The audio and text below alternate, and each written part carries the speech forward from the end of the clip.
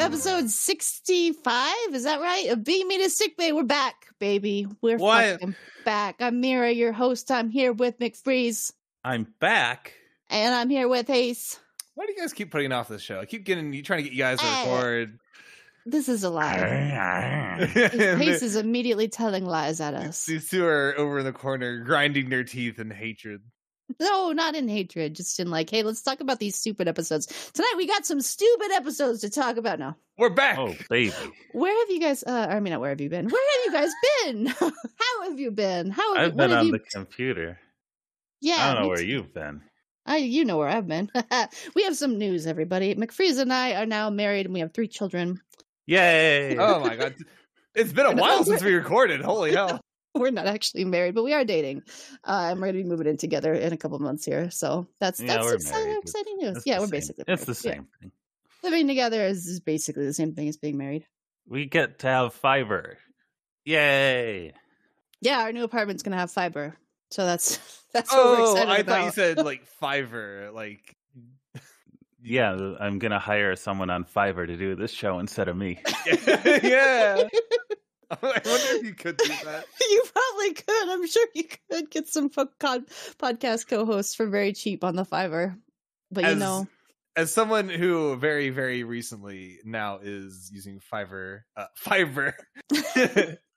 oh my God, it's a million times better. Like, oh my God, like it's not even just that. Like, oh, you can get like higher speeds and better, and like you can have upload that actually exists and isn't just like 20. You do get upload. It's true. It's also just like it's way more responsive and it doesn't just randomly die because it's not running on like 50-year-old coax. It's great. I want that. Sounds good. I want that. I uploaded like 20 YouTube videos last week and it took like 2 seconds. Gotta wait freaking 2 months here to move in. Oh my God, this is terrible. Think of all the episodes of Power Stone you can upload on YouTube, like I can. The fuck is Power Stone? I don't even want to know. It's an anime adaptation of an arcade game. It's really important. It's got my boy Edward Falcon. He's a British pilot who punches people because he also likes boxing. Mm-hmm. I think I've heard of that guy. Or maybe I'm thinking of somebody named Falco. I don't know. You might be thinking of Captain Falcon, or I might be thinking of Captain Falco, but it's fine. That's good. Mm-hmm. Sounds great. I don't know. What are we talking about again? Star Trek? You see, my friend Mercury, she's trying to avoid talking about these episodes of television that we watched. We are really excited to be back to talking about Star Trek, but dear God. I actually wanted to talk about video games for a little bit first, if that's okay. You know what? I don't blame you. What video games have you been playing? Well, we haven't had a podcast in like 2 months. Sorry about that, guys, by the way. We just kind of had an unscheduled absence. And this wasn't the reason, but y'all played that Baldur's Gate 3. Pretty good video game. I heard about that one. I was kind of playing that like a full-time job there for about a month, but that was not why we weren't recording. So don't blame me. I am whistling and shuffling my feet and looking all around, hoping no one notices me. It's fine. It's fine. I tried to play it. I need to give it another go. It's not like I dislike it. I just wasn't in the mood for like a big long RPG. Oh, it's big. It's so fucking big, dude. I got to the point where I love that game and I've played through it multiple times, but at the same time, like every time I get to the end, I'm like, oh my God, game, come on. How much more can you be? I think at one point, the point where I decided that I needed to not play this right now was whenever like I'm finally breaking off into the open world. I get to the Burning Manor where I rescue that one dude and they're like, hey, you have to go all the way over here and this is part of Will's quest and you have to find out what's going on with this and this. I'm like, okay, that seems like a lot after rescuing a burning house. By the way, what's this trap door in the back? And then I find an entire underground like cave where I don't even remember. There's this like artist that's all chained up and you have to free him. And you also talk to this one lady where she's like, you have to track down these other people and then you have to report back to me about these other things and yada yada yada. And I'm just thinking like, you know what? This is too much video game. Well, yeah, and you know that area you're talking about is actually pretty small comparatively. I believe you. Wait till you see the Underdark.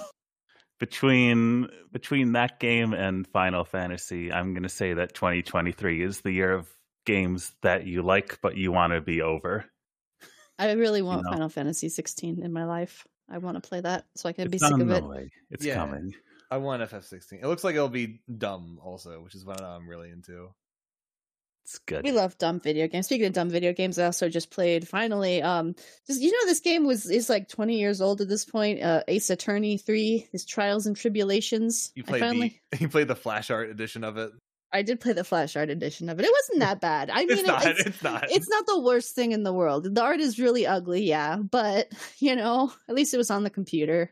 Yeah, no, totally. It's compared to like the phone ports, it's like it's fine. It's fine. You just hoped it would be a little bit better. Some of it is just so good. It's a bummer to me that they made certain decisions that they did with the art, because the stuff that they didn't do, like those hard black outlines on, looks great. Like I think, the backgrounds look fantastic. Backgrounds look great. I think certain characters look fine, like where they don't emphasize that too much. It's just in other places, like when it looks bad, it looks like almost embarrassing. Yeah, it looks like WikiHow art when it's in a lot of places for real. Oh yeah. But the game is good. I'm 20 years old, and I finally played it. So yeah, I did it. We all love Nick. He's an idiot. He loves falling off bridges. I clapped and cheered when he fell off the bridge. What did he expect would happen? It's just like Cloud, in a way. He loves depending on Larry Butts as a expert witness in everything that matters. Same. I don't think he does, though. He seems to not like that guy very much. He loves Larry. Listen. I don't know. This game, I felt like he loved Larry least of all of the games that I've played. This game, he's like sick of Larry shit. He's like, God, it's this guy again. And Larry ass over here. It's really funny because, like, in the first game, like, he really does help out at the end, and Larry is trying his hardest, and Phoenix is at the end. And he's like, Larry, I may not always get you, man, but you saved the day, and you really care about our little friendship with you, me, and Edgeworth. And then by game 3, it's like, Larry, you've overstayed your welcome. You need to leave. You need to stop dressing up. In the credits at the end of the game, because Larry has decided that he is an artist now, and he makes this comment about, like, finally I figured out that I'm selfish and lazy. I'm an artist. Yeah, I'm happy for you, Larry. Okay. Star Trek, though. I liked his painting in the last case of AA3. It's very pretty. His art was fine. I mean, it was. He's new to it, but he'll learn. He's got a good composition. I believe in Larry. He's gonna do. I think he did the ones in the credit, the picture in the credit of everybody standing there. I think there's a bonus case in AA6, and I'm pretty sure Larry might. I could be misremembering. I think he's still an artist. True. I think he is there. He's in the DLC case. Yeah. Yeah. Good. Yeah. I'm glad he kept up with his dreams of doing that. Mm-hmm. So let's talk about some children. Tonight is a child episode of Beat Me to Sick Bay. The child? Oh, yeah. We're going to be talking about the child again. No. Yeah, no. But no. So I was really excited at the end of the first episode. I was like, you know what? We get a child episode a season. We get the child episode a season. And we're done with it. And we're through with it. And then I start up the next episode, and there's another fucking kid in the opening credits. God damn it. It's not fair. We love the kids. Kids are doing great. They're acting at a first grade level. Honestly, the second kid's not bad at acting. No, he's pretty good. Alexander is just young, I think, and they did get a new actor. Like, this is the second actor to play Alexander, and he's better than the first one, but not by much. He is a deer in the headlights in every single shot. He's so young is the thing, and I think this kid had also had other experience. I think I read from Family Ties. Yeah, he was on Family Ties. So they're like, well, we think he can be in a recurring role in this. So yeah, whatever. He shows up in like 6 more episodes. Oh my God. Oh yeah, he's not going away. Yeah, Alexander is sticking around until he magically levels up into a teenager. I'm really excited for that, and whenever we get to that, long time from now. But yeah, tonight we're going to be talking about New Ground, which is the episode where Alexander returns to us on the Enterprise. And also after that, Hero Worship, where, the other episode we had with a child that was a survivor and he was having issues? Because I feel like in many ways, Hero Worship is just a follow-up to that episode, except now it's Data too. I know exactly what you're talking about. I just couldn't put my finger on what that episode is, but I am 100% aware of what you mean. I can't remember what episode it was. Are we thinking about the episode where Worf helps lead a kid around whose parents die, whose parents who were already, I think, on the Enterprise, they both passed away, and then Worf has to kind of guide that kid? Yeah, and then an alien is being the kid's mom. Like pretending to be the kid's mom. Oh my god! Yeah. I totally forgot about that. Oh yeah, that was the whole thing in that episode. But they love killing kids' parents in this show. No, it happens these 2 times, but it's weird that it happens twice. I'm just, I mean, technically 3 times because Alexander's mom also gets. That's what I was gonna say. Yeah. Wow, that's true.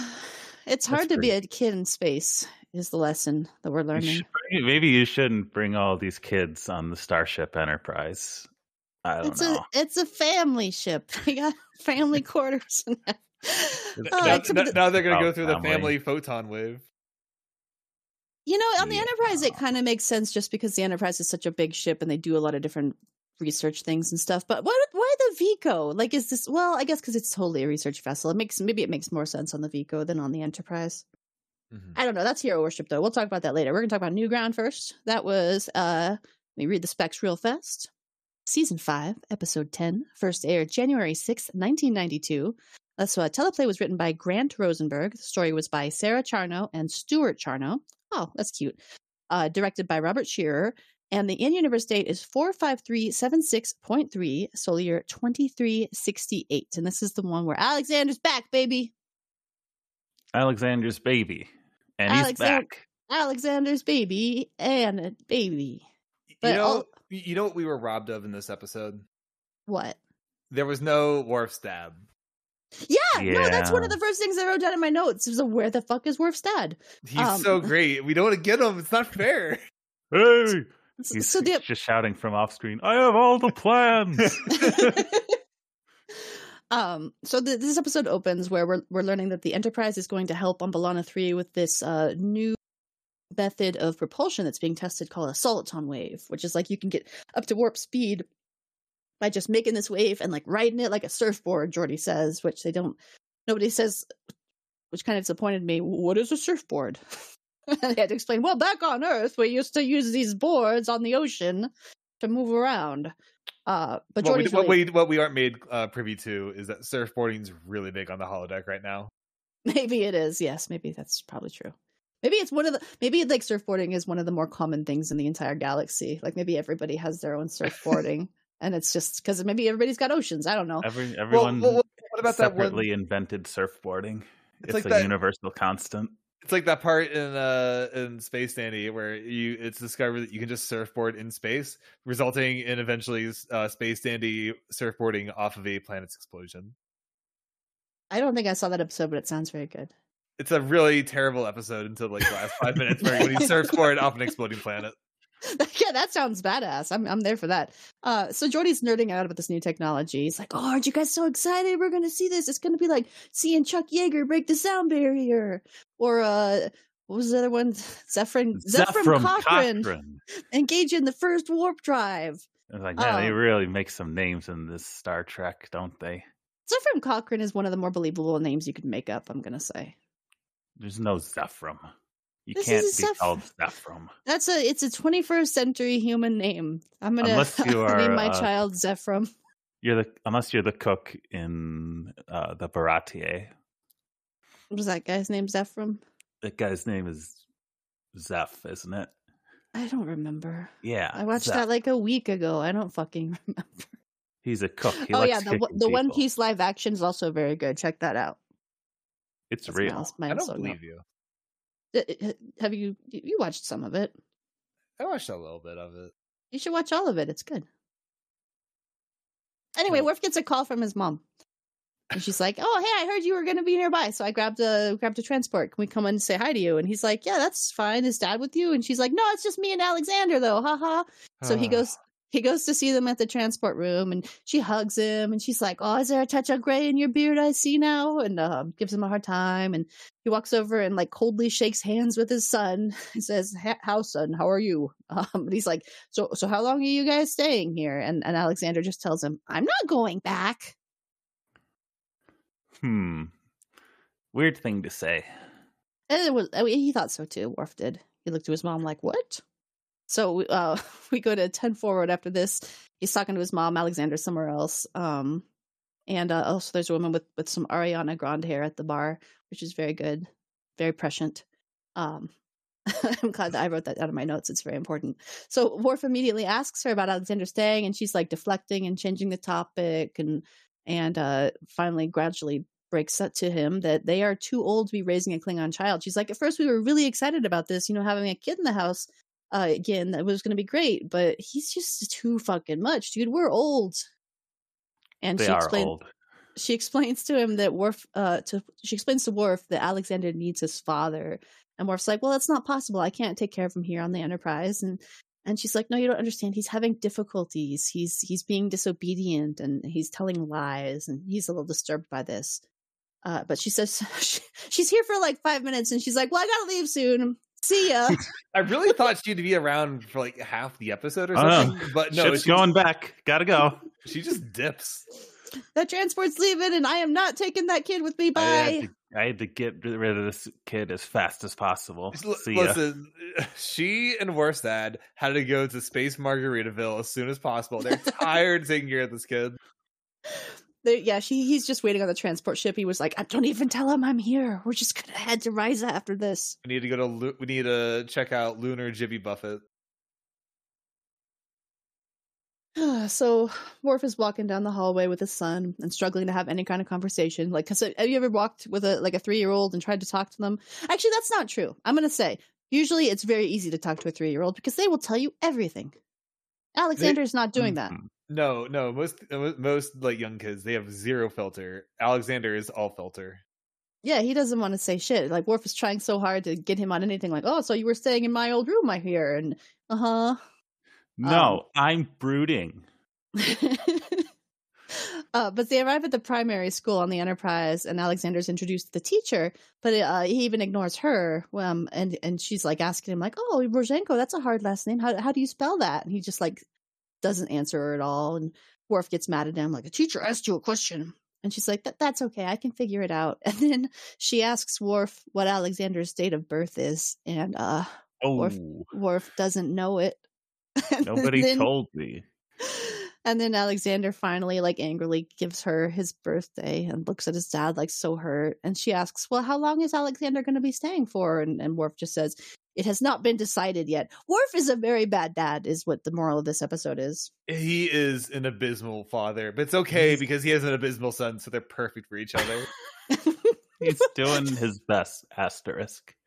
Alexander's like 3 years old, dude. I'm going to put the fault on Worf here. Worf should be trying a little bit harder. Whatever, this kid sucks. You get his ass, Worf. He does kind of suck, it's true. He just has bad vibes. He does have bad vibes. Like, he's not even like a fun shitty kid. He's just like, I'm gonna steal lizards. His mom died. My mom died. Wow. Poor Alexander, dude. So Worf is late to a meeting with Captain Picard, which is good because it opens in Captain Picard in his ready room, just like tapping a pen on the desk, looking bored. And I just enjoy when he does these sorts of things. But it's because Worf is late, and Worf's like, oh, sorry, I had to enroll Alexander in school. And then his meeting is immediately interrupted by 2 hails. Do the badges, do they not have a do not disturb, I guess? No, I guess not. It's like really awkward because like, no, wait a minute. I feel like most times you have to like acknowledge whenever a message is coming in or something, right? They don't just like start spouting stuff off. They do that this time, though, to Worf, because he gets a hail from both the teacher of the school and Dr. Crusher asking things about Alexander. Picard's like, you're not the first officer on the ship to have a child. Go take care of this, Worf. This is also the issue of having cell phones that only operate as speakerphones. Yes. Who was the other officer that had a child? Who was it? Who was it? I mean, there's a lot of no-name officers. Was it Riker? It was probably Riker. I guess probably got a bunch of fake children's. I'm very practiced with this podcasting, if you can tell. So the bridge crew is getting briefed on this cool new technology, this soliton wave business, by an alien with a butthole face. We've had a lot of aliens with vagina faces, but finally we have an alien with a butthole face, and I'm happy. Hey, it's okay. We get a vagina face later. It's got a lot of face in his face. I enjoy it.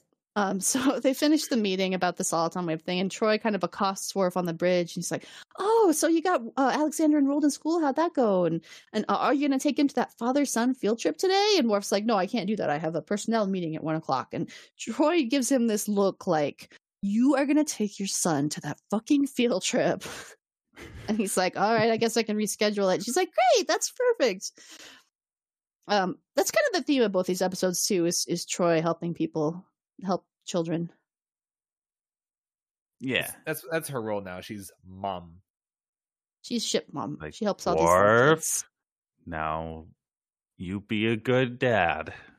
Stop being the Worf. Stop doing all this Worf stuff. Stop Worfing at your child.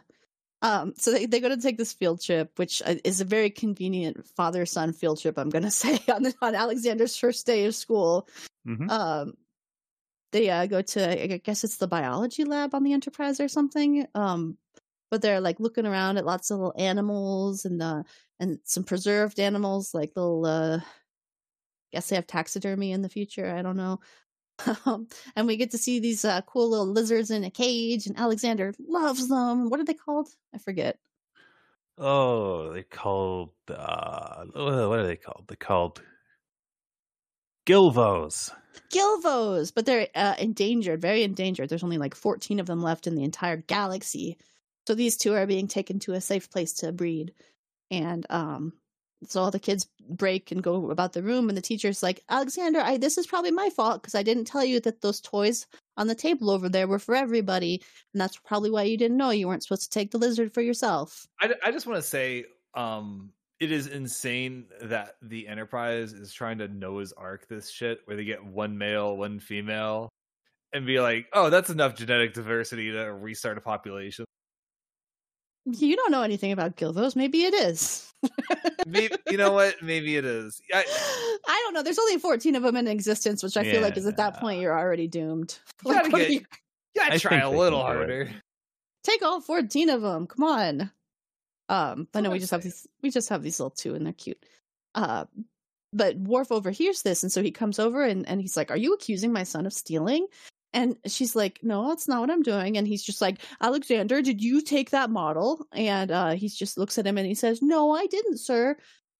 And so she like angrily looks at the teacher like, "See, my son's not a thief." And she's like, "Worf, I saw him put it in his pocket." And so he's like, "What, is this true?" And he pulls it out of Alexander's pocket. And he's like, "What? My son's a liar." Oh no, man.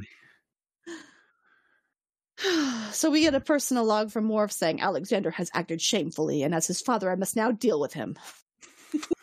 What does that mean? So he's giving Alexander a lecture about honor.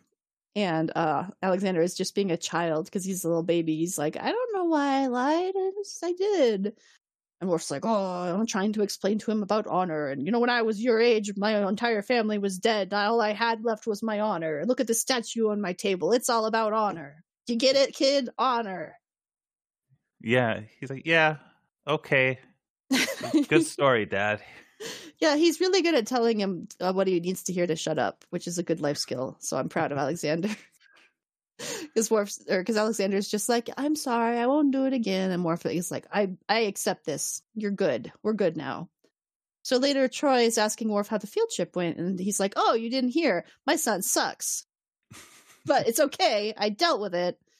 It's fine. It's been dealt with." And she asks, "Well, how did you resolve it?" And he's like, "Oh, I just talked to him about honor, and he understood, and we're moved on." And she's like, "I don't know if it's going to be resolved that quickly, Worf. I can help you if you need." And he's like, "That's not necessary. We're doing great." I'm the best. You know what? One of my favorite things about this episode is Worf doesn't really learn a lesson by the end of this episode about how to be a parent. And his kid doesn't learn a lesson about how not to suck. They're kind of just happy to not be dead at the end. Yeah, that's just like real life. No lessons were learned here. Yeah, that's like, just like raising a kid. Just a bunch of stuff that happened. Their relationship from this point never moves forward. That's true. That's true. Though you have no idea, Ace. You have no idea how true that is.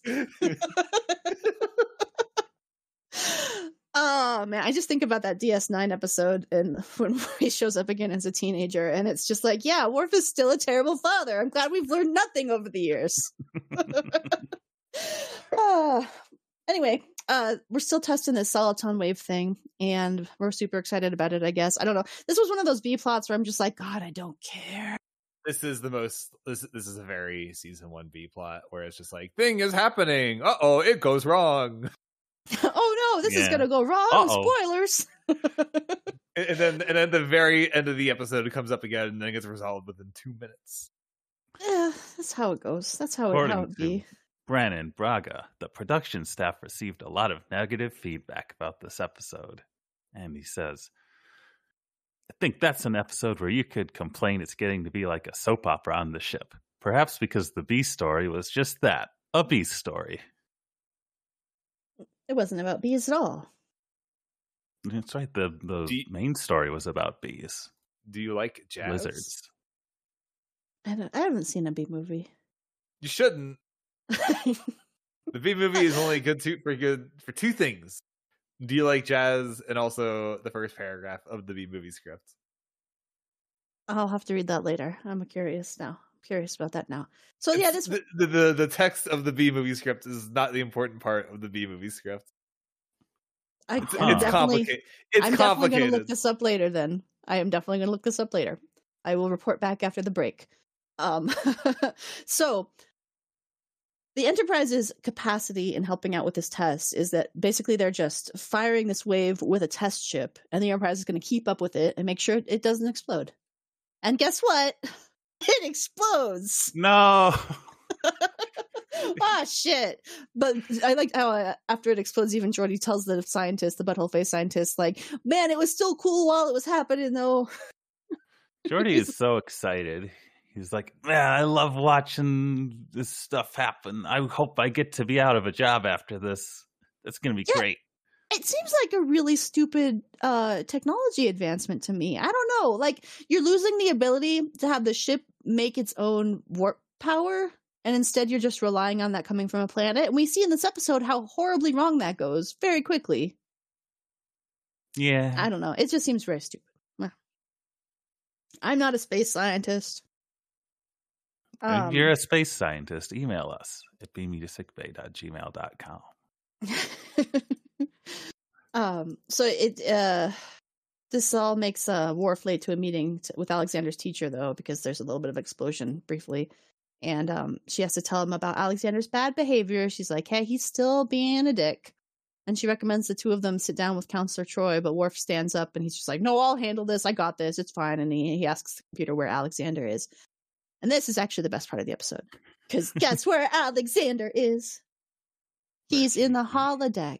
He's fighting our old friend, Skeletor. Skeletor's back, motherfuckers. You thought you'd seen the last of Skeletor, but no, here he is again. So Alexander he's back, and he's level 1 this time. Alexander has found his father's calisthenics program, and Worf enters the holodeck to just like see his son fighting Skeletor, and he's like silently cheering him on from behind, like, yeah, get him. He's like pumping his fists. He's like, yeah. Yeah. And Alexander beats the level 1 Skeletor, and he turns and he sees his dad, and he's like, did you see it, Father? I won! And he says he took the Batlith without permission, and used the holodeck without permission, because Worf wanted him to be a warrior. And Worf says he also wanted him to obey his teachers and keep his promises, which that's the one thing I did not mention, is one of the things the teacher told him was like, yeah, and he even told me that you told him that Klingons do not listen to their teachers. And Worf is just looking at like shocked, like, I did not tell him that. And she's like, yeah, I know. Yeah, this kid sucks. That's funny, though. That's a funny lie to tell. Yeah, my dad says I don't have to listen to you because Klingons don't do that. Like that Worf is like actually offended. What? I would never.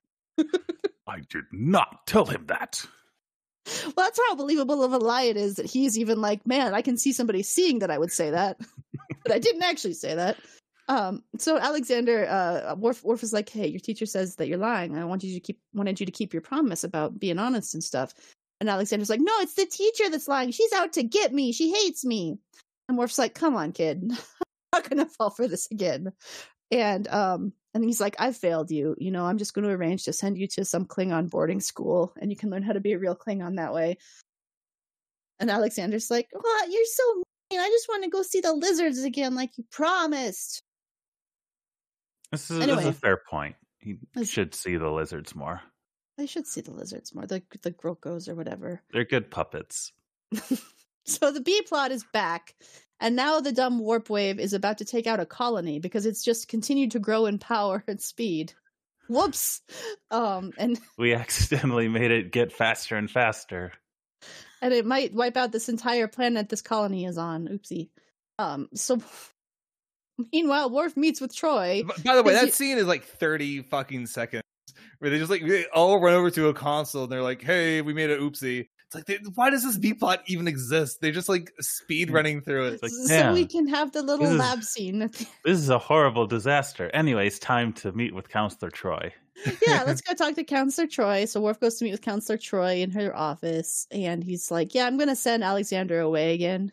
And she's like, you know, that's really shitty to do, Worf. And he's like, what?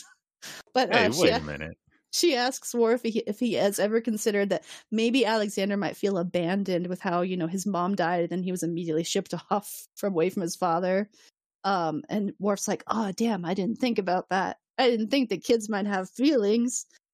And she also has Worf explore the idea that he might also have a lot of unresolved feelings about Kaylor's death, and that the two of them should probably communicate and bond over this. And they could probably help each other. Nah. Maybe. I don't know. I'm just glad Troy is here in this episode to tell Worf how shitty of a job he's doing, because somebody needs to. Worf, you can't just ship the kid off after he's been here a day. Give him a chance. You can't see me making an exasperated Troy face into the microphone. I'm picturing it in my mind's eye. So Worf goes back to his quarters where Alexander's packing and tries to talk to him, but he gets called away to the observation lounge instead because, you know, that there's that crisis happening. And he's like, okay, Alexander, remain here. And after he leaves, Alexander just starts angrily throwing his suitcase on the floor. Throwing things on the floor, making a big mess. What'd they even talk about? I don't remember. It doesn't matter. No, you better have honor when I get back. I think it was like, maybe I shouldn't send you away to that school, and I don't know. But they discuss in the observation lounge what to do about the soliton wave, and they have two options. They can try to hit it with an inverse frequency to dissipate it, but the frequency of the wave is unpredictable, so Geordi isn't sure that would work. Or they can take the entire Enterprise and fly it through the soliton wave to get to the front of it, and then try blowing it up. Yeah, blow it up. Yeah. So that's the option that they and Hayes, I believe you had a comment about this episode. Listen, I understand it's expensive. I understand it's not easy to pull off, record. And I understand it's the awful Worf's kid episode. So who even cares if you do it or not? But God damn it, if there was ever a reason, an excuse, a possibility for a saucer separation, maybe it's the part where you dive your entire ship through a potentially deadly wave that could kill everyone on board. Yeah, no, when you brought this up before we started recording, I thought to myself, it didn't even occur to me. And I think that possibly the people on the Enterprise, these officers, these pretend officers, have had the same problem where they forgot that the saucer separation is a thing they can do. It's a thing they should think about. They should possibly think about not risking the lives of 1,000 people. I don't know. But they do it. They do not separate that saucer, and they fly right through that wave. God bless them. Damn. And I like to someone asks, like, well, why can't we just fly around it? And they're like, oh, no, see, it's gotten bigger in size, so there's no time to go around it. We just have to go straight through it. Oh, makes sense to me. That's for the viewers at home who are also questioning this. I was, for sure. I was like, you can just fly around it, dickheads. You have a warp capability. So, meanwhile, though, Alexander is sneaking back into the science lab to look at the Grokos when they start hitting those waves. And the Enterprise safely gets through the waves, but they have to evacuate some sections because they'll get ion radiation. And also, now there's a fire in the biolab that Alexander snuck into for some reason, and the fire suppression is not working for some reason. It's because of all the radiation and torpedoes, you see. Things are a mess down there real fast, though. And Worf and Riker hurry down to the lab to try to save Alexander. But it's also one of the areas that's going to be flooded with ion radiation, so they get like 3 minutes to do this. They're like, okay, you got 3 minutes, and then we got to kill you. We have to save this colony. It's more important. Which it is. But it's just such a manufactured drama. I think my Worf would have been like, the boy was stupid. Oh well. Welcome. It's a good day to die. No, it would be dishonorable for him to leave the child. Or would it? The child should have gone back for the lizards and let him seal off the bay. But with this scene where they're getting out of the lab is kind of fun. Like, it's choreographed well, where they get there, the door is shorted, so Worf like opens up the panel and gets it to open manually, and they're both like on both sides of the door, and they open it, and fire shoots out of there. Yeah. And and for some reason, Worf has to use his Klingon strength to open this panel because it's stuck. Like, I gotta look cool here. Hang on. They forgot to grease it. And Worf finds Alexander unconscious in front of the Gorko cage, and he's got like a cement beam on him. Why did this happen so badly in this lab? Like, I'm not gonna worry about it. But Riker and Worf can't lift it. It's too heavy, so Riker goes off to find a lever or something to lift it with. And Alexander wakes up and he's like, I'm scared, Dad. So Worf musters all of his Klingon strength and lifts that beam off of him single-handedly. And he carries his son out of the room. Did you also think about how we got 2 episodes in a row of kids getting buried under debris? Yes, I was just thinking about that as I was reading this paragraph. All right. This happens next episode immediately. Well, it would be weird if someone just lifted that beam easily with no problem. Why did they decide to run these 2 episodes next to each other? It's a real mystery. Maybe they just realized what they had and like, all right, let's get these fuckers out of the way. Put them in the middle of the season. No one will notice. It's true. It's a real flyover episode. So they almost leave the fucking lizards to die, but Alexander's like, no, they're in danger. You have to save them. So Riker goes back and saves the 2 lizards, and he's just carrying these lizards out the door. And we get this fucking fake drama scene where on the bridge, Picard is like waiting to hear from them, and they're like contacting them, but they don't hear from Riker, they don't hear from Worf, and so he's like, all right, engage the torpedoes. And then we hear, oh, they're safe, of course, they didn't die, hooray. What if that's how Riker died, trying to rescue Lizard? That would be very fun. That would be a fucking Tasha Yar level death. It'd be good for him, you know. It's just like he's like trying to jump out the door, and all of him is vaporized, except his 2 arms extending outside of the door with the lizards. He saved those fucking lizards. He's a hero. This species of lizards is going to get up to the dozens now because of Riker's sacrifice. We don't even really see what happens inside of like the room whenever like the big missile explosion goes off. There's no like, I didn't feel like they got out just in time of something. It's just like, oh, I guess they got out and the missiles went off. Well, no, they said it was going to be flooded with ion radiation, so there wouldn't be anything like I think that we'd see. They would just die. You could make it glow blue or something. I don't know. They could probably make it glow something. They got all kinds of glowing technology. They do. So Dr. Crusher's treated Alexander in sickbay, and he's going to be fine. And Alexander's worried Worf is going to be in trouble because of him, but Worf tells him not to worry about that, but confirms that Alexander is in trouble, and they'll talk about it later. And Alexander says, well, I'll do well at the Klingon school, and I'll make you really proud of me. And Worf's like, you know, Klingon schools are designed to be very challenging, both physically and mentally, to prepare young warriors. But I think if you're willing to accept a greater challenge, you can stay here on the Enterprise with me. You know, those Klingon schools Klingon schools are designed to be very challenging, and I think you suck too bad. That's where I thought he was going with it when he started that. You know, now that I'm thinking about that other episode where Worf like was consoling that one kid whose parents died, he's more emotionally available for that kid than he was for his own son. Oh yeah, absolutely. But you know, I to be fair, that actually makes sense. That actually makes sense. Yeah, Troy was definitely onto something where he's not over Kalar's death, and the reason that he sent Alexander away so quickly was part of that too. And blah blah blah. I did like the part where they're kind of going over. It's like you may miss her and you may love her, but it's like that makes sense also for you to be angry with her because like that's fucked up. It's a fucked up situation. Yeah, it is.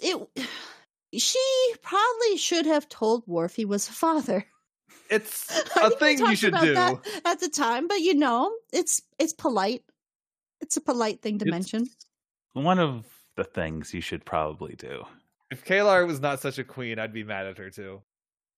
Dude, I miss her. She was such a queen, man. She's gone before her time. If there's anyone that deserved to be like a recurring character, it was definitely her. Much more than Alexander. Much more, a million times more than Alexander. Oh my god. Poor Alexander. But he's gonna be back, so don't worry. He's sticking around. I am so worried. It's fine.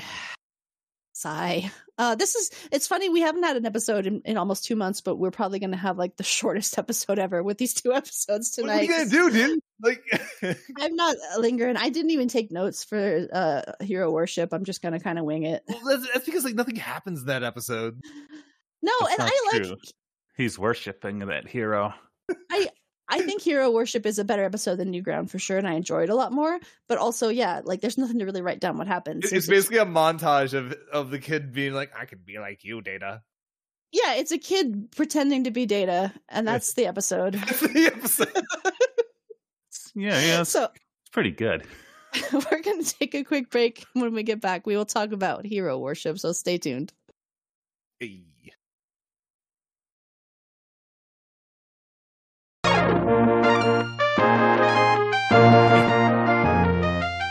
And we are back. We're very excited to talk to you about hero worship.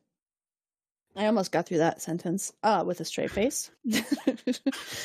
So this episode's not bad. It's just hard. It's hard to talk about because not much happens in it, And it's an alright episode. It's much better to watch than to talk about.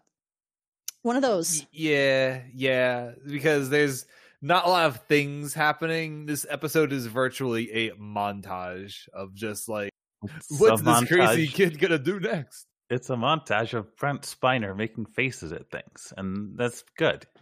That is good to watch, not to talk about. Yeah. Let me read the spectacles of this real fast. This was episode 11 of season 5, first aired January 27th, 1992. The teleplay was written by Joe Minoski. The story was by Hilary J. Bader. It was directed by Patrick Stewart, and the in-universe date 45397.3, solar year 2368. And in this one, the Enterprise saves a child. He's like 12 or something. From a ship where his parents have been killed, and he's the sole survivor. And he is so struck with trauma that he decides he's going to be an android like his hero Data. Yay! So that's the episode. You're Goodbye, so excited. everybody. No, so the Enterprise has arrived at these coordinates of what's called a black cluster, and I guess this is a huge black cluster, one of the biggest it's ever been. And there was a ship that was a research vessel that was researching it, called the Vico, and the Vico has been destroyed. So they sensed no life signs aboard this ship, and they're like, "All right, send out a away team, go check it out." So it's Riker, LaForge, and Data beam aboard this vessel, and the ship is also, by the way, broken in half. Like the bridge has been separated; it's been like just trashed. There's no life signs.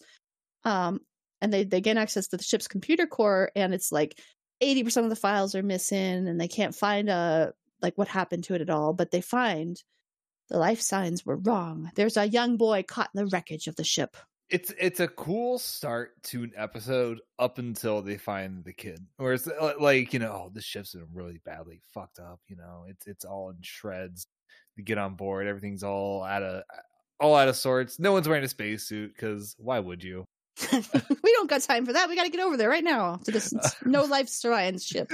No one survived. Hey, do you think the air is good? Yeah, whatever. It's fine. You just come back if it's not. We're good. We just, it's fine. It's fine. So they find this force field. And then they find this fucking kid. They find this kid. He's awake and he's alive. He's buried under some beams. Yay! It's a theme. How did they get the same series? How did this beam get onto this other ship? The same one. And they can't warp him out because there's layers of shielding and Victorium apparently on the ship, and so they're looking at it and like Data's like, well, I can lift that beam, but it's a load bearing broken beam, so as soon as I lift it, it's gonna start collapsing. How do these kids keep getting buried by extremely heavy debris that also doesn't hurt them at all? I don't know, dude. You like at least Alexander has the excuse of being a Klingon kid. They're made tougher. Yeah. This kid should be cut in half or something. Whatever. He was built different. So Data tells the Forge and Riker to go back to the Enterprise, and he's like, okay, kid, here's what's going to happen. I'm going to lift this beam up, and we're going to run, and then we're going to teleport out of here. And he's like, okay. So Data lifts up the beam. The kid, for some reason, is not injured. You didn't mention this fucking transport tech who sucks ass at his job. Oh, Hutchinson? We love Hutchinson. He's so bad. This fucking ensign. Like, if O'Brien was here, do you think he'd be stressing out? Be like, oh, there's a pipe in the way. I can't get out of the way of it.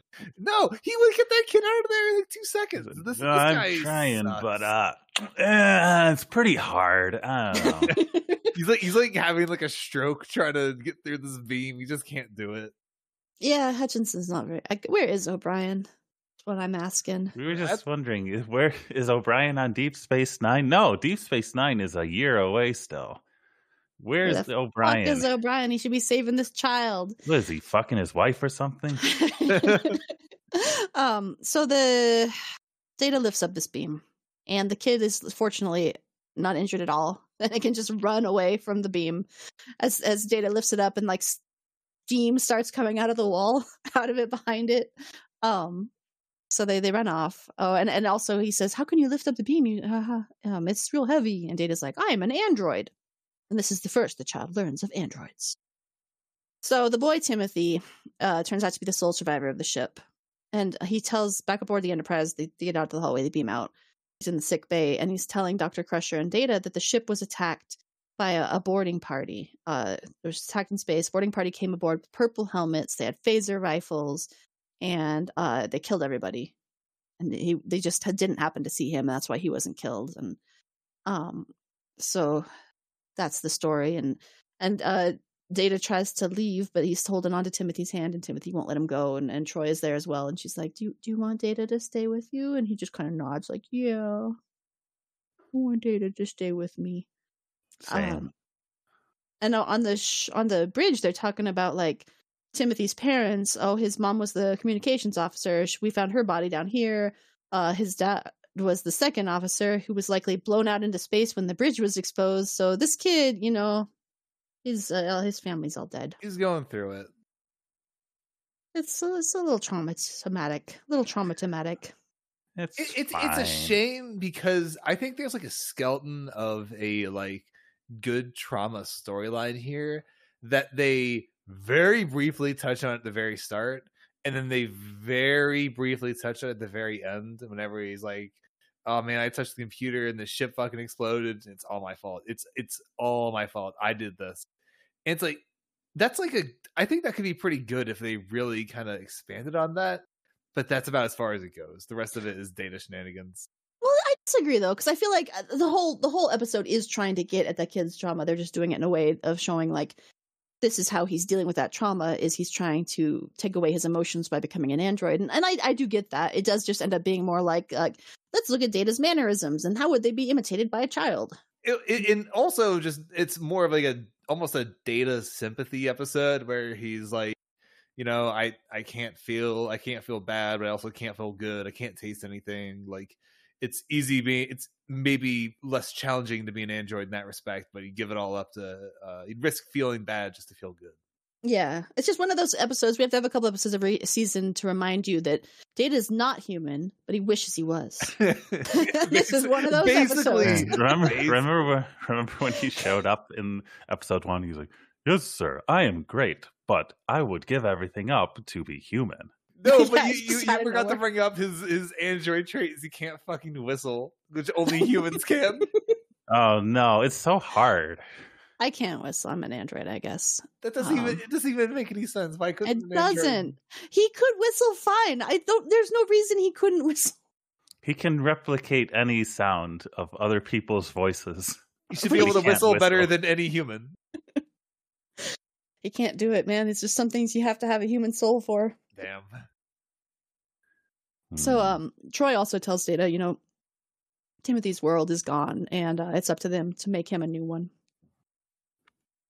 So in engineering, later, LaForge and Data are examining the files transferred over from Biko, and like I said earlier, most of them are missing. It seems like an EM pulse had hit the ship and damaged its data banks, and all their sensor logs are also gone. So they have to just do a structural analysis and try to figure out what happened to this ship in this black cluster, and why did only Timothy survive on the ship.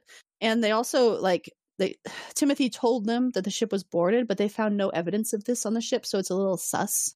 They're a little bit like, it's kind of weird. Data also asks LaForge if he's ever experienced a traumatic event, so we get this good LaForge story of when he was only 5 years old, because he's blind, Reminder, Geordi LaForge is blind. What? And he has not always had this visor to see with, so when he was 5 years old, he was caught in a fire.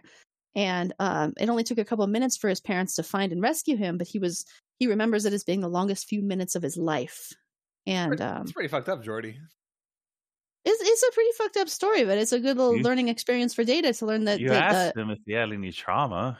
Well, there's some trauma. And Data learns from Geordi that he got through it because of his parents, and they gave him that support structure. But Timothy doesn't have that anymore. Timothy doesn't have parents. He's got fucking nothing. So Data's like, damn, this kid's got it rough. And we see Timothy having it rough as he's in the fucking classroom on the Enterprise learning about mythology. And he's just wanting to build this model of this temple. He's like, I don't care about this stupid mythology. This class is boring as hell. Who cares? This teacher's getting mad at me for wanting to build this model. So on the bridge, also the crew's learning that the vessel was attacked with disruptor-style weapons. I'm just reading memory off. I'm going to be honest with you guys. It's just right. I need to take my own notes. I apologize. This is very unprofessional of me. And they say, well, the attack could be consistent with an attack from a ship that was cloaked. And they suspect, that means it could be Romulans. It could be the Breen, which, by the way, this is the second mention we get of the Breen. It could be Klingons. But they're still like, there's no evidence that the ship was boarded. This is something weird about this kid's story. So Counselor Troy advises Data to spend more time with Timothy and see if he can get him to open up a little bit more, because Timothy trusts him more than everybody else. Mm-hmm. We got to get the scoop on this kid. Yeah. So to win the kid's trust, Data goes to his quarters and immediately makes him feel terrible about his model. So this kid is slowly building up this little model temple type looking thing. He's kind of building it up, and he's all timid. He's vulnerable. He's like, Mr. Data, can you see what I'm building? And Data is like, oh, you're building the hey, you on Memory Alpha. What's he building? It doesn't say on Memory Alpha. It's the temple of such and such and such and such. And he's like, well, do you like it? And Data's like, oh, would you like a frank analysis? In my mind, I'm just like, no, Data. He doesn't know not to say no. He's too young. He doesn't know. So Data starts to give him an honest critique of the structure, and Timothy's immediately like, you hate it. Wah. Starts trashing it. And Data's like, hang on now, that's not what I meant. It's a good scene of Data not understanding people, though. We see this scene with Data so many times in so many different ways, and it's always Data. I guess at the end of the day, it's a serialized show, so sometimes you got to do the most Data-ass Data-isms. It's a super Data-ism. But the kid is like, this is one of the worst examples of it, though, just because there's a kid that's going through horrible trauma, and Data's just destroying him by telling him that his structure sucks. Well, it doesn't really capture the harmony of these structures. So Data attempts to comfort him, but he's called by Geordi to engineering, and he has to leave. But before leaving, he's looking at Timothy, and he's just like, oh, hang on. And he does his super fast movement thing where he quickly builds up the model of the temple with his super speed. And Timothy's like, whoa, how did you do that? And Data says, I am an android. I am designed to exceed human capacity, both mentally and physically. See you later. And then he states that he doesn't have the ability to experience emotions as humans do, though. That's his drawback. But Timothy is really intrigued by this idea of not feeling happiness or sadness. And so he kind of, after Data leaves, begins to emulate Data in the mirror by repeating what he said and like jerking his head like an android. So in the observation lounge, the seniors. Oh, I'm sorry. Go ahead. No, you go ahead. No, you go ahead. In the observation lounge, the senior staff reviews new findings. So the black cluster that they're in apparently has unpredictable gravitational regions. And Picard's like, well, we should check this out and look at them closer to see if we can find out what happened at the Vico. And Troy's like, okay, yeah, I'm going to be meeting with Timothy soon to try to get more information out of him too. So she checks in on Timothy and takes him to 10 forward. And at this point, I think he started to dress like Data. Mm-hmm. He had the hair. She walks up into his room. He's like, oh, I found this shirt that has the same pattern as Data's shirt. Wow. It's crazy. It's a good find. Really had to search the racks for that one. And she's like, oh, well, that's cute. And he's like, yeah, I'm an android. I feel no emotions, none at all. And so speaking with Captain Picard in his ready room later, Troy is describing this healing process. Like, well, Timothy has found a way to suppress his trauma, and eventually it'll drop off as he starts to grow stronger. But for now, he's just like using this as a way to get through this really traumatic experience. And she's like, this is a good thing. We should encourage this. And so Picard tells Data in turn, I want you to make this kid the best android you possibly can. What a strange mission. I like that part where Troy is encountering the kid for the first time whenever he's doing the data bit. And like at the very first she's thinking like, oh, this is cute. You're like a little Data. Then slowly dawns on Troy, uh-oh. It's gonna be a whole thing. He's a little traumatized. So we do get these little montage scenes where Data's like doing Timothy's hair to look like him, and they're learning about each other, and Timothy's asking Data like, what's the scariest thing you ever had to face? And Data's like, well, I don't possess fear. I haven't been scared of anything ever. Owned.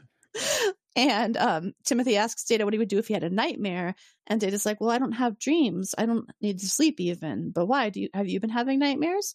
And Timothy's like, I don't need sleep either. I'm an android. No, you dumb baby. He's doing his best. He's had maybe a little bit of trauma. And so then Data begins to accompany Timothy throughout the ship, such as when he's getting a checkup with Dr. Crusher, and they're like painting together later in Data's room. And we get this cute scene where he's like falling asleep painting because he's trying to be an android and not sleep. And so Data has to like pick him up and lie him down on the couch. I do enjoy Dad Data. I will be honest. I think Data would be a good dad. It's too bad they never had an episode where Data had a child. Yeah.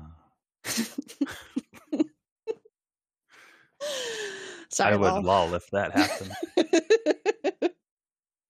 So the Enterprise enters the black cluster, and they start to experience these gentle nudges of the gravitational effects on the ship. Just kind of like bonking the ship, kind of like a wave. And Worf sees a ship in the sensors at one point. He's like, oh, but it's gone. And then, oh, wait, it's over there now. No, it's gone. And then they realize they're seeing reflections of the Enterprise itself, just bouncing back at them from the black cluster. Meanwhile, Data and Troy observe Timothy having a laugh at school. And they're like, wow, this android thing's working. And Data's like, my work here is done. Wait a minute. He's not being a good android at all. He's laughing. And Troy tells him, your work's not quite done, Data. He still needs a little bit more. And she asks him, like, hey, is this hard for you to watch him not be or maybe that's at the end of the episode. I don't know. That's at the very end, whenever, after the shields bounce the thing back. Yeah. I was jumping ahead. So in 10 forward later, Data and Timothy share some dessert. And it's Timothy is really enjoying his dessert like a kid. He's not pretending to be an android at this point. He's just like, yeah, this dessert's delicious. And he asks Data how his is. And Data gives him like an analysis of it, but he explains, I don't have taste. I can't enjoy food like you can. And Timothy's like, wow, it almost sounds like you kind of wish you were human. And Data's like, yeah, no shit. Yeah, I told you. Pay attention, kid. Why would you want to be human, Data? As an android, you and I are more powerful than anyone else here. Well, I would gladly give that up if I could taste my dessert, kid. It looks pretty good. I'm tired of describing things as sucrose. It doesn't look any way or the other, actually. They got funny straws. That's fun. Think of how much enjoyment he could have if he had emotions. He can analyze the harmony of Temple, but he can't tell you if a drink is yummy. Sorry. Yummy is an emotion. It's a vibe. You got to feel it. Damn. So Picard orders Worf to perform various scans on the black cluster, but they keep getting refracted by the waves, and so they perform an experiment by firing phasers into the cluster, because that's the smartest thing you can possibly do in this situation. What if we shoot it? Yeah, this thing is reflecting everything we throw at it. Hey, shoot it with the phaser, see what happens. Wow, it reflected the phaser shots. That's crazy. This does not end in the Enterprise getting shot with its own phaser. That's where you think it's going. It doesn't end up happening. But Picard asks Data whether a disruptor-style weapon would also be ineffective, and Data's like, yeah, there's no weapon that we know of that would work in this thing, or a cloaking device, too. A cloaking device would also be impossible to maintain. So the evidence to them is now clear. The Vico was definitely not attacked by anybody, and Timothy was lying. What? So they call Counselor Troy to bring Timothy into the ready room, and they're like, Timothy, what gives? what was the lie about? And he's like, no, we were attacked, I swear. And Data's like, Timothy, androids do not lie. Damn, he got me. He got him with the flawless logic. Timothy's like, fuck, I'm trapped. And he's like, no, I'm sorry, it was me. I killed them all. And then they cut to commercial. And it's like, what? Yeah, that is very much a Worf drinking tea moment. Or a Worf passing out moment. Is Worf sipping the tea? What's going on? No. I'm thinking of the moment whenever Worf passed out. Oh, and they come back. He's fine. He had a cold. He woke back up. No, Timothy explains that while the ship was being shaken, while they were having like the ship quakes, he lost his balance near the computer station he was at, and his arm hit the computer panel in engineering, and then the ship was destroyed. And they're like, Timothy, we know you mean well, but you're an idiot, and that's not how that works. There's not a destroy the ship button on the computer, and also the computer consoles are locked, so you can't do that anyway. And he's like, well, you mean I didn't destroy the ship? But they ask him, like, well, what actually happened? We need to know what happened before the ship was destroyed so we can figure out what's going on. And he's like, well, they were just saying, that the wave... What the fuck was he saying? I should really take notes. he was basically at the end of, like, this and that, but at the end they're just like, increase the shields. Yeah.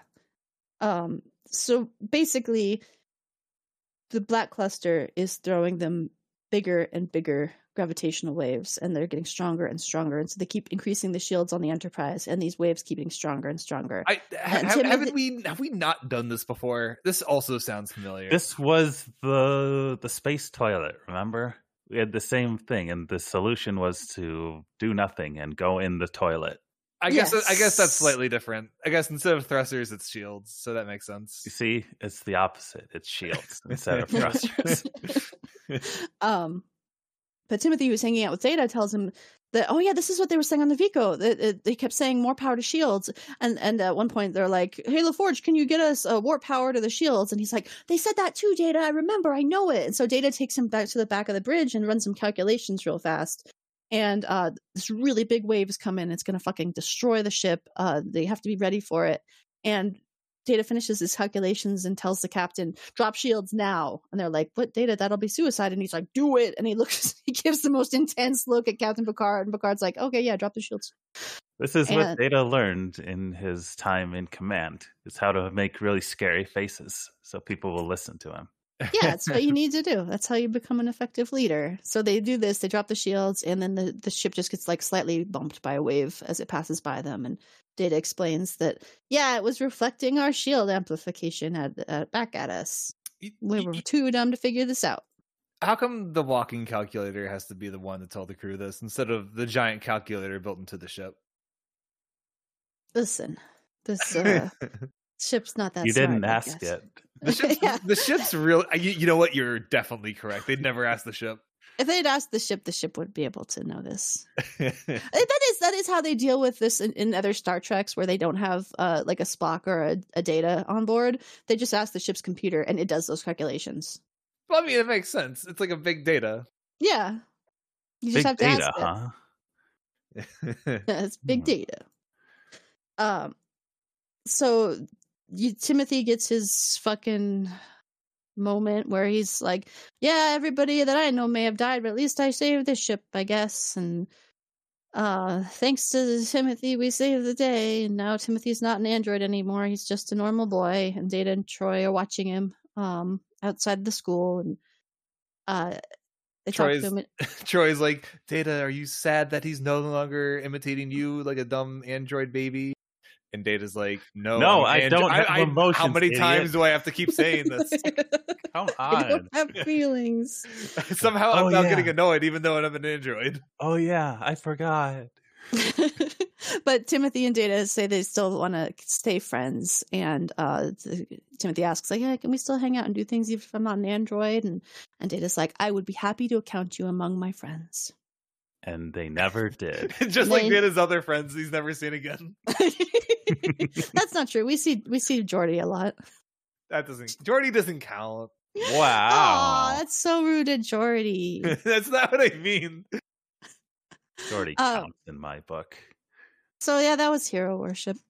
Sorry for my unprofessional lack of taking notes. Great. It was a boring episode. Nothing happened. They almost blew up the Enterprise. I rewatched this episode earlier today. I forgot half the scenes about just like Troy fucking talking to Data about just like, oh, he's just a baby boy. You have to treat him like a big boy or whatever. And it's just like, oh, I can't deal with this. Yeah, I tried to rewatch it earlier and I got like 5 minutes in and I was like, nah, you know what? I remember it well enough. This is good enough. Sorry, viewers. We promise there'll be what's coming up. What? Oh, hang on a second. Let me talk about this episode a little bit more first before we get into that. Whoa, that's a whole thing. No, trust me. Anyway, watch the episode though. Hero worship. Like we've said repeatedly, this episode, it's a difficult episode to talk about and make interesting at all, but I do think it has a lot of value. Any Data episode, pretty much, you know, if you have Brent Spiner there acting, like just watch that episode. But it is a much better episode to watch and see their relationship than to hear a description of. It's just there's just really nothing to talk about here. But it's still a solid episode. Despite the fact that I did not want to rewatch it more than 5 minutes earlier today. Listen, when you know what happens, it's less interesting. Yeah. So the next episode, that kid really made a really good painting. It was like a professional painting of an angry dream. Good for him.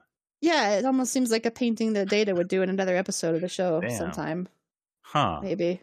Strange. So the next episode is Violations. Yay! So we've talked about mind rape episodes on this show a little bit. This is the granddaddy of mind rape episodes, where we go a little bit beyond mind rape and we might have some actual rape. Content warning. Uh-oh. At least it'll be interesting to talk about. True. There's a lot that's going to happen. A lot is going to happen. So that's the Violations, and then also the Masterpiece Society. And this one, I'm going to tell you, I don't remember it all. It's probably great. Sounds like it's an awesome title. I think it's about they find a colony of people, and I don't know. We'll talk about it next week. Okay. I think it's a first contact, not first contact. What's the Prime Directive episode? Might be a little Prime Directive. It's probably great. I just don't remember it that well. But Violations is not great. It's great, meaning large or immense. We mean it in the pejorative sense. It's very immense. Good Lord. But yeah, that'll be next week. So you want to make new episodes. Yay, we did it. We made it to the new episode. You never asked what I was playing this week. I forgot to bring this up earlier. I asked what you guys were up to. You didn't tell me, so that's up on you. I'm offended. Mark doesn't care about all the games I like. I do like the games you like. Case, what have you been playing? No, you'll have to find out next week now. Wow. What? Okay, I will. I will tune in next week and I'll find out what Hayes has been playing. You should do the same. So thank you guys out there for listening. Sorry about our several months break, but we do appreciate you listening. If you have any questions or comments, please email them to us at beametosickbay@gmail.com. We do love to hear from you. And tune in next week. We've got some Mind Rape episode. Yay! Thank you, McReason. Thank you, Hayes, for being here, talking about Star Trek finally again. And Absolutely. We'll see you next time. Next time, we'll generate a podcast. Yeah. Bye-bye.